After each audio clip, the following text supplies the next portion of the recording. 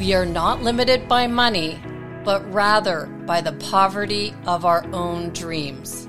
Doug Weed. Welcome back to the Neuroscience Meets Social and Emotional Learning podcast for episode number 187. With a release of one of our original interviews that we conducted long before we launched this podcast back on March of 2014, in memory of my mentor, presidential historian, and advisor to two American presidents, Doug Weed, who passed away unexpectedly on Friday, December 10th.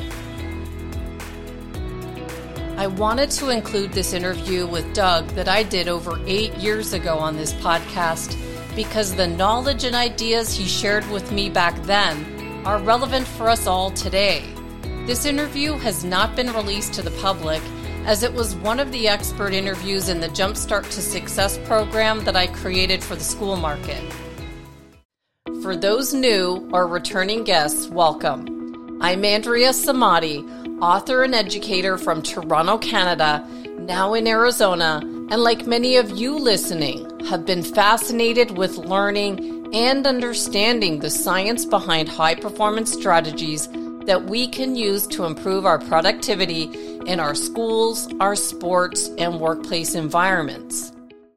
Before I get to the interview, I want to explain how I came to meet Doug and how he helped us with our vision to make an impact in the field of education, because it's not every day that we can call the advisor to two American presidents a friend.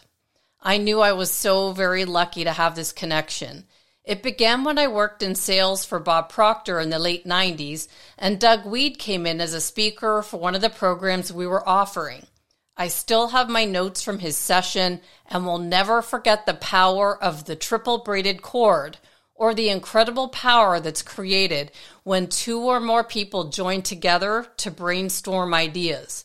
He talked of the importance of brainstorming and networking to take your ideas to new heights.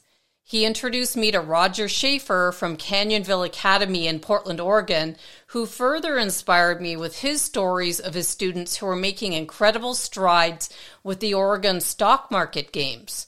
This semi-annual competition was sponsored by Portland State University and the Oregon Council of Economic Education, and I learned that Schaefer, a track coach, had been teaching topics to students for years around financial literacy, which we know is a topic underrepresented in our schools.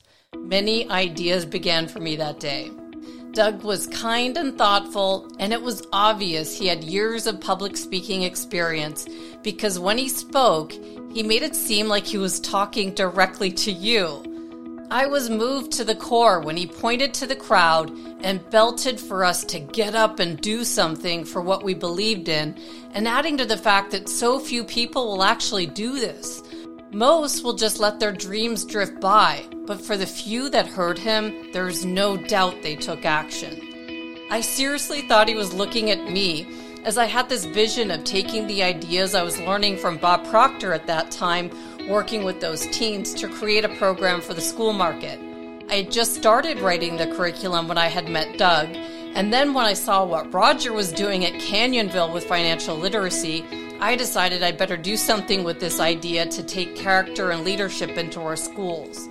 A few years later, when I saw an RFP come through for a character education and leadership grant that was to be made for providers with curriculum to work with Arizona schools, I knew it was time, and this was exactly what I had envisioned.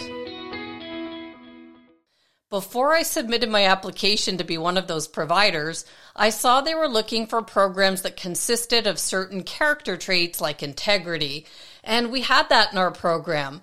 But there was one part of the program I didn't know how to write, and it was that providers of this grant had to include civics education.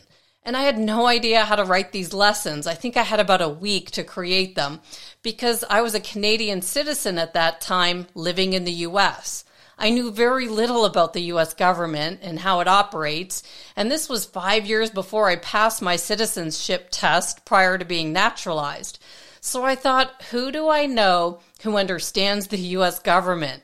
And I thought for a bit, and I remembered Doug Weed, who, while we were working together back then, said, "Excuse me for a minute," and he left the room to make a phone call to the current U.S. President, George W. Bush, at that time. I knew I had to reach out to Doug Weed and ask if he could help me out with this requirement. It wasn't something I was jumping up and down to do because no one likes asking other people for help. But I'm sure you've noticed when someone has risen to the top of their field, they usually recognize when someone really does need help, and more times than not, you'll receive exactly what you need just by asking for it. I found Doug's email and explained the requirement needed. He not only agreed to the interview, but from that moment on became a huge supporter of our work we're doing in the schools, and he offered to help in any way he could at any time. We were accepted as preferred providers for this Character Ed grant from 2014 to 2020, and I'd love to share his interview with you today and remind you that when you get that feeling to contact someone like I did with Doug, to listen to that feeling, take action, and like Doug said, get up and do something. Don't just sit there waiting for life to happen. Make it happen yourself. Like the quote I read at the beginning of this episode, it's not the lack of money that limits us, but the lack of our ability to take action on our dreams in the big ways that would move the needle. If you need help, never be afraid to reach out to someone who pops into your head like Doug did for me.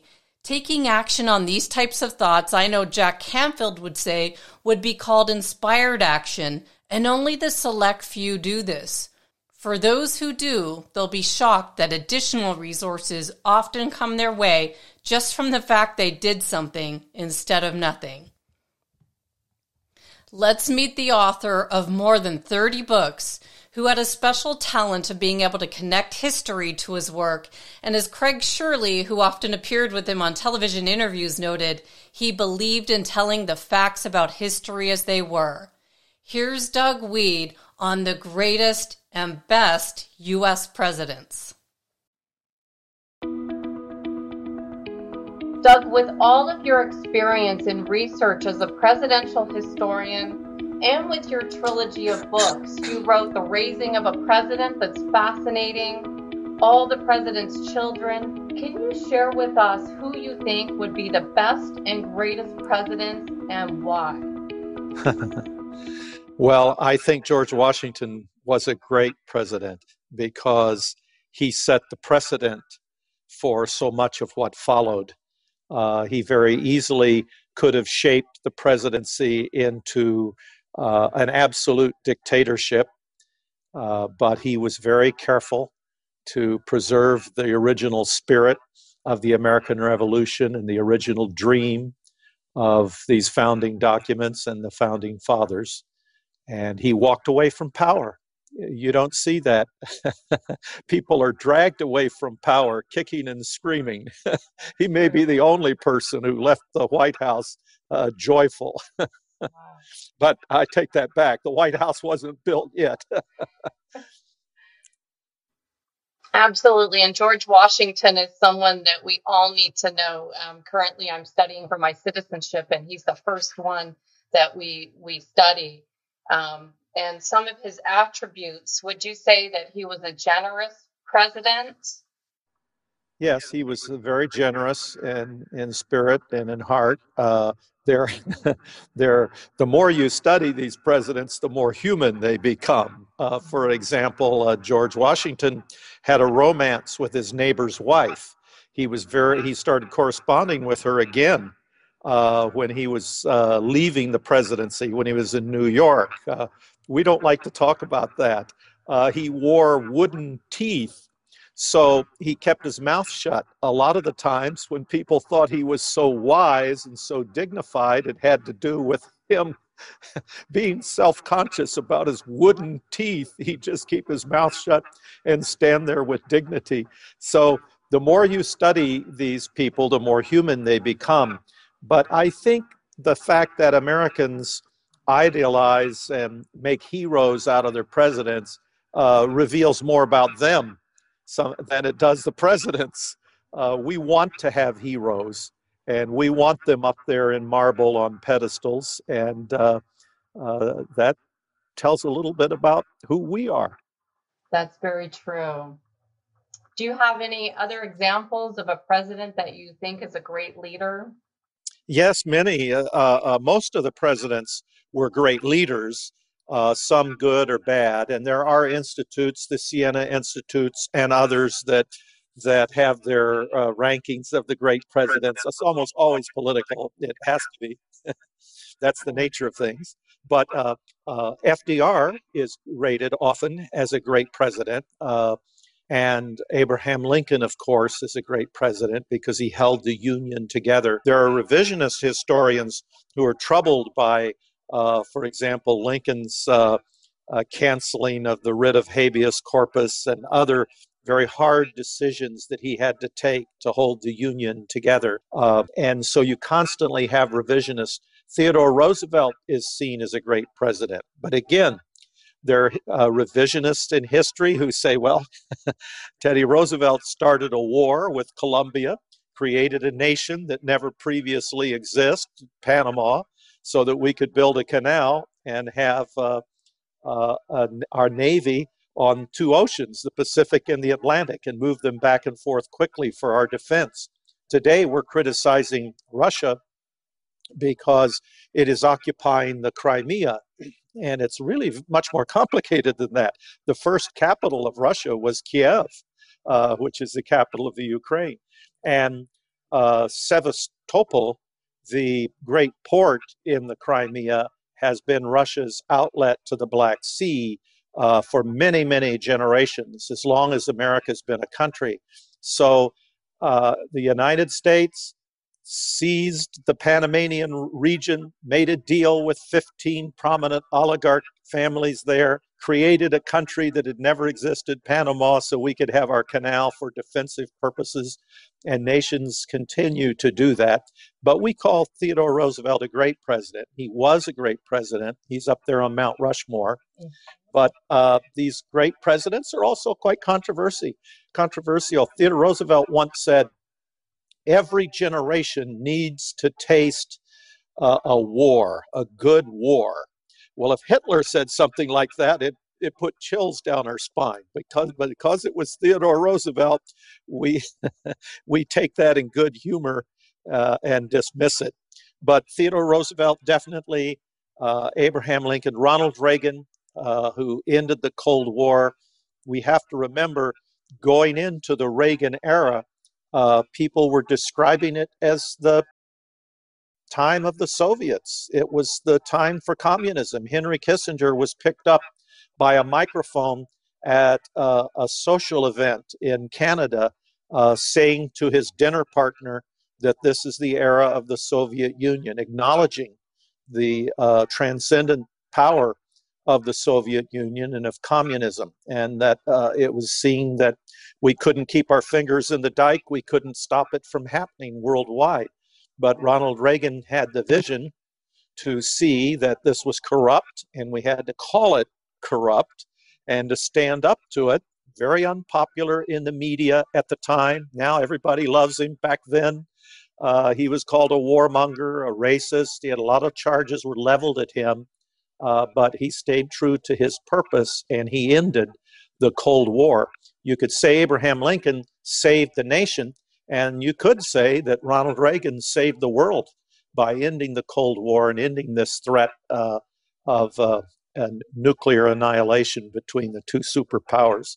So those are a few of the great presidents. Well, that's wonderful. And when I was studying your website and I was having a look at some of the things that you had talked about, you talked about a formula for leadership that I thought was very powerful, and a mama's boy and an absent father. Can you give some examples of where you've seen that with some of the presidents? Yes, this was not something, Andrea, that I was looking for. This was something that forced itself on me. It's unavoidable. Most of the American presidents, in fact, most leaders in history tend to be mama's boys, and they usually have an absent father somewhere in the story. This isn't a law or a rule. It isn't absolute. It isn't universal, but it's very, very common. Washington, great leaders, Jefferson, evil leaders, Stalin, Hitler, all mama's boys with a father who died when they were young or abandoned the family. Barack Obama's father walked out on the family when he was 2 years old. Even the candidates that run, John McCain, his father was never home. George Herbert Walker Bush says, I was never there. Barbara raised him. And this is a very common experience. In fact, many of the American presidents are literally named after their mother. Ronald Wilson Reagan is named after his mother, Nellie Wilson.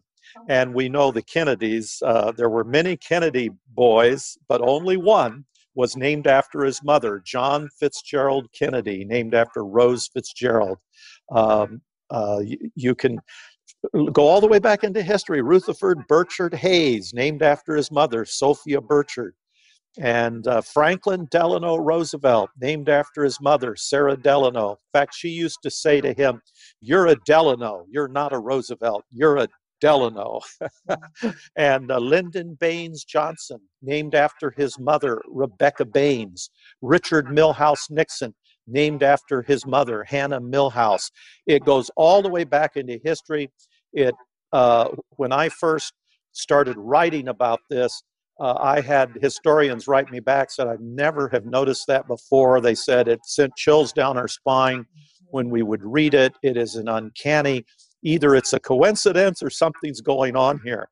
And I've been studying it for many years, and I think I understand what's going on.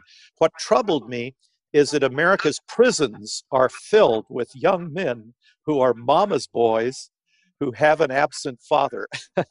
So I'm thinking, wait a second, is this some terrible poison that destroys most men, but for some odd reason, this is very Nietzsche, but for some odd reason it provokes greatness in a few anomalies, in a few men.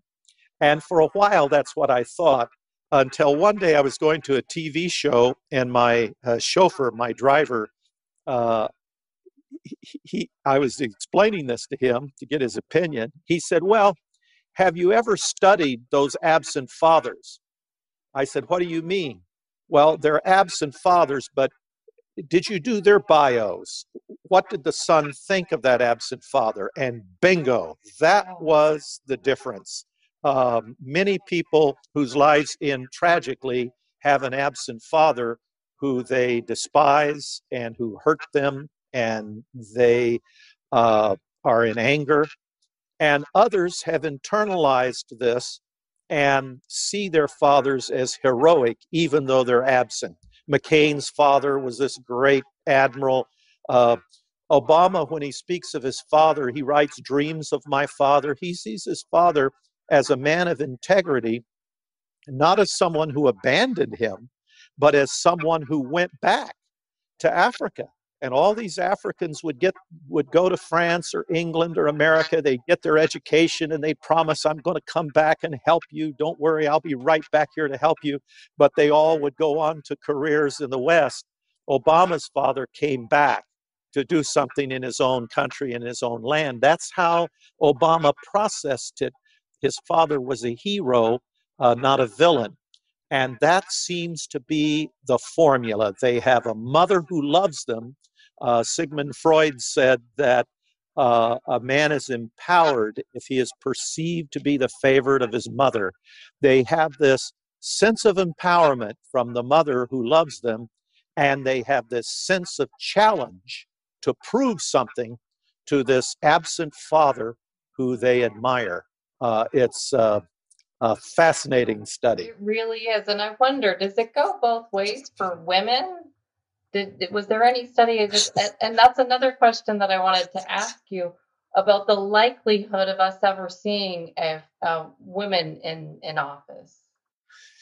Well, I think we will see a woman president, and I think it could happen in 2016, could happen right away. But I believe we will see women elected to higher office. As far as understanding those dynamics, they don't automatically work in reverse.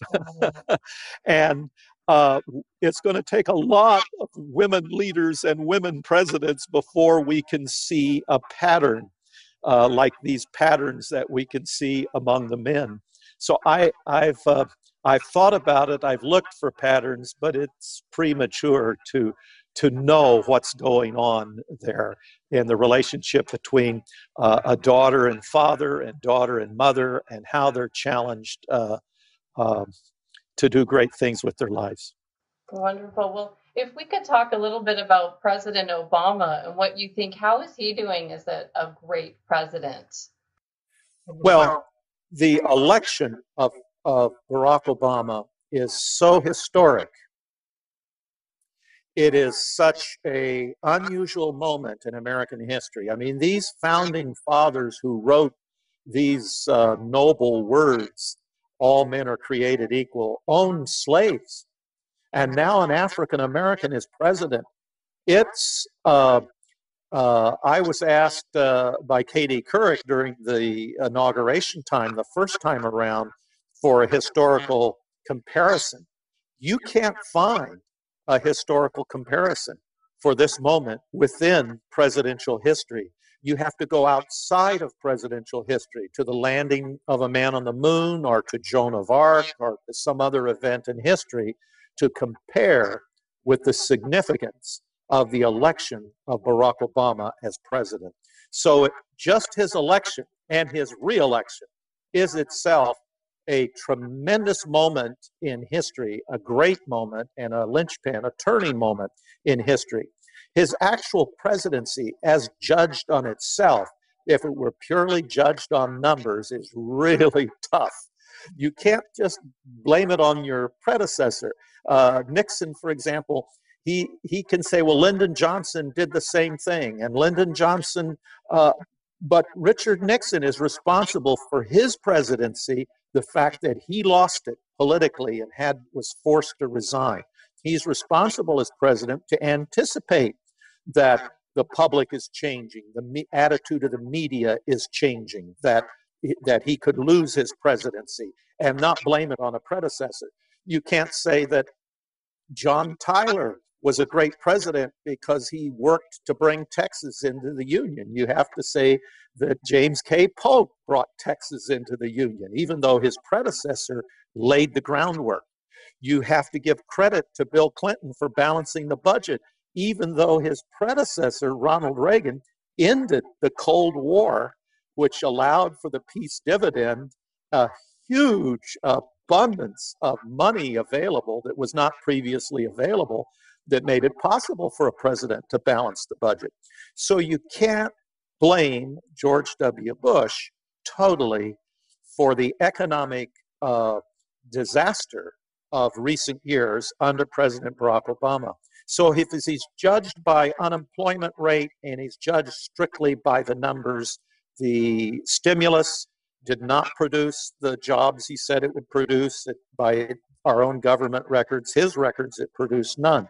The NSA, on the NSA watch, that could be very controversial in history, to have members of his own party say that they're being spied upon by the CIA. Those are going to be tough moments for historians to review and wonder about. And people of color and people of poverty are going to once more look for someone like Obama with humble origins and see if they can end the corruption, the economic corruption that has really paralyzed our economy and hurt our economy. Right now, you have corporate welfare, you have welfare of the poor, but you have great companies earning hundreds of millions of dollars off of the taxpayers' backs, and it's a tremendous drain on the economy. So the Obama presidency, great moment in history, his election. He has the political skills of a Ronald Reagan. He reminds me of Reagan because he does not become bitter over the attacks that he goes through and that he's experiencing. The actual numbers from unemployment and government numbers measuring the economy, for example, are not good, but it's not over. So we'll see what happens. Right, and history does reveal itself. That's what I've learned from you. Now, on a personal note, though, he's doing very well with raising his children in the public eye. He's brought an orderliness and discipline to his lifestyle. How does that affect the public's view of Obama and anyone else that has also been in the public eye? Well, I think that Barack Obama and Michelle Obama are two of the best parents, presidential parents, that I've studied or seen. Most of these presidential parents are very indulgent. It's almost like they know they haven't been with their children like they should. And so out of guilt, they want to make up for it now that they're president. And they give them anything they want and lavish opportunity and power on them. That's very, very common.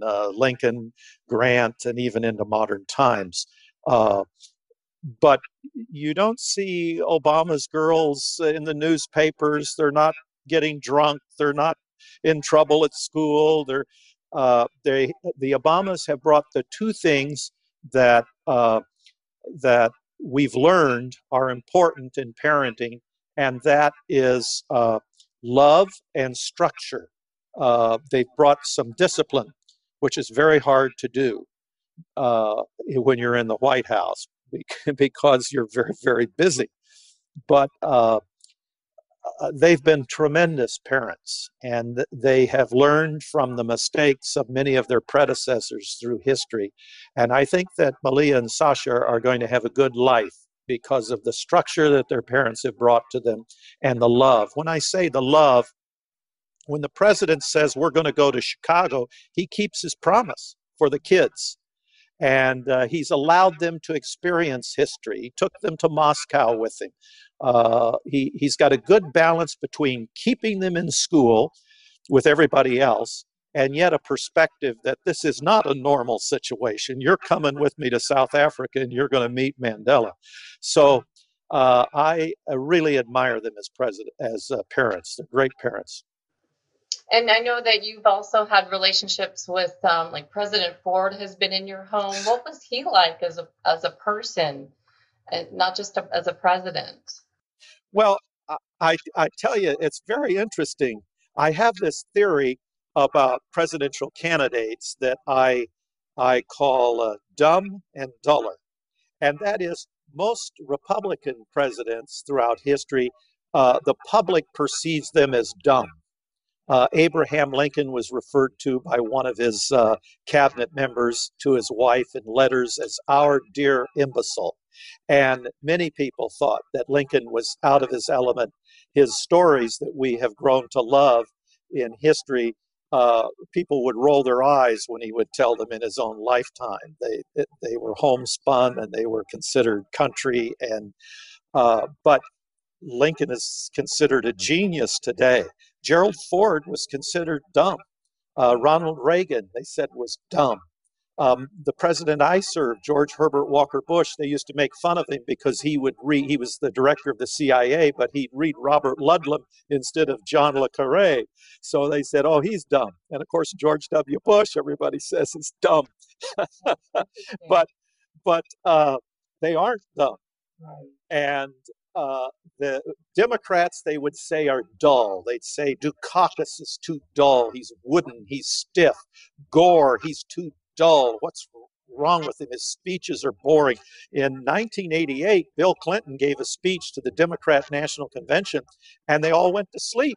It was an hour and a half long, and the TV cameras were showing pictures of people on the floor of the convention sleeping. And one of the commentators said on national TV, well, this guy's just ruined his political career. 4 years later, he was president of the United States. So I call it dumb and duller. And you look back to high school, who got elected president of the high school of your class or your room. It wasn't the richest or the smartest or the most popular, especially, or the best looking. There's another quality here. It's the art of offending the least. And what we see as boring is part of the science and the art of politics. And when I had Gerald Ford in my home, what shocked me was how smart he was. He's a policy wonk. So I thought I'd have some good conversations with him about policy and some of my views. And I was out of my league. I quickly realized I was totally uninformed on his level to talk policy. And that reminded me that it takes real skill to advance that far politically, and it takes talent, and it's not entertainment, it's not charisma. The things that make you a great entertainer are not the things that would make you a great politician. A great entertainer is charismatic, wants to make people laugh and cry. If you make people laugh and cry and you're a politician, you're in trouble. See, it's so fascinating to hear your stories, Doug. I want to thank you so much. We're nearing the end of the time slot. I want to respect the time what we've got for you here. And I want to thank you so much for inspiring me. I heard you speak about over 10 years ago, and you boomed from the pulpit. You said, get up and make a difference. And it hit me here. I've got to do something more. So I want to thank you for the inspiration you've given me and for this appearing in the Jumpstart to Success program. And I'm just curious, I want to end on, how did you decide to get involved in the White House? I can see some traces of it when I look at DougWeed.com. I can see all about all the interviews you've done, all about your books, but where did it start for you? For me, it started with wanting to help dying people in the famine in Cambodia. I went over there and tried to see if there was anything I could do. I think I just got in the way, but I kept persisting. And within a few days, met with some other people, an entertainer, Pat Boone, and his son-in-law, Dan O'Neill, and Cardinal Law, the man who became the Cardinal of Boston. And we got some things going.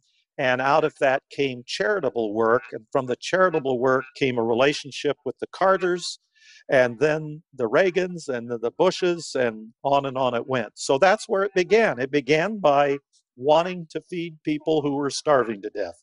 Wow. And your speech 10 years ago was about the triple braided cord and the relationships that you form over the years. And so you've just proven right there how important it is that when you're out doing things, that you never know who you're first of all inspiring and who you're going to end up working with.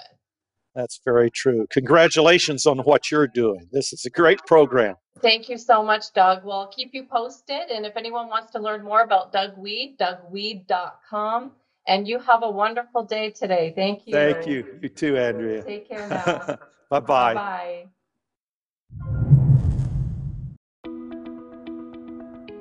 What a man.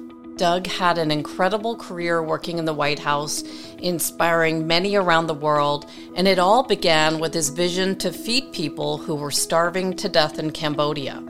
In 1970, he co-founded the Charity Awards and was a part of founding Mercy Corps, who has distributed $2 billion of food and medicine around the world, and my hope is that he has inspired you in some way to take action with your goals, whatever they might be. With that, we say goodbye to an incredible man, and I've got to say this is one connection I am so grateful that I wasn't too afraid to reach out to him for help.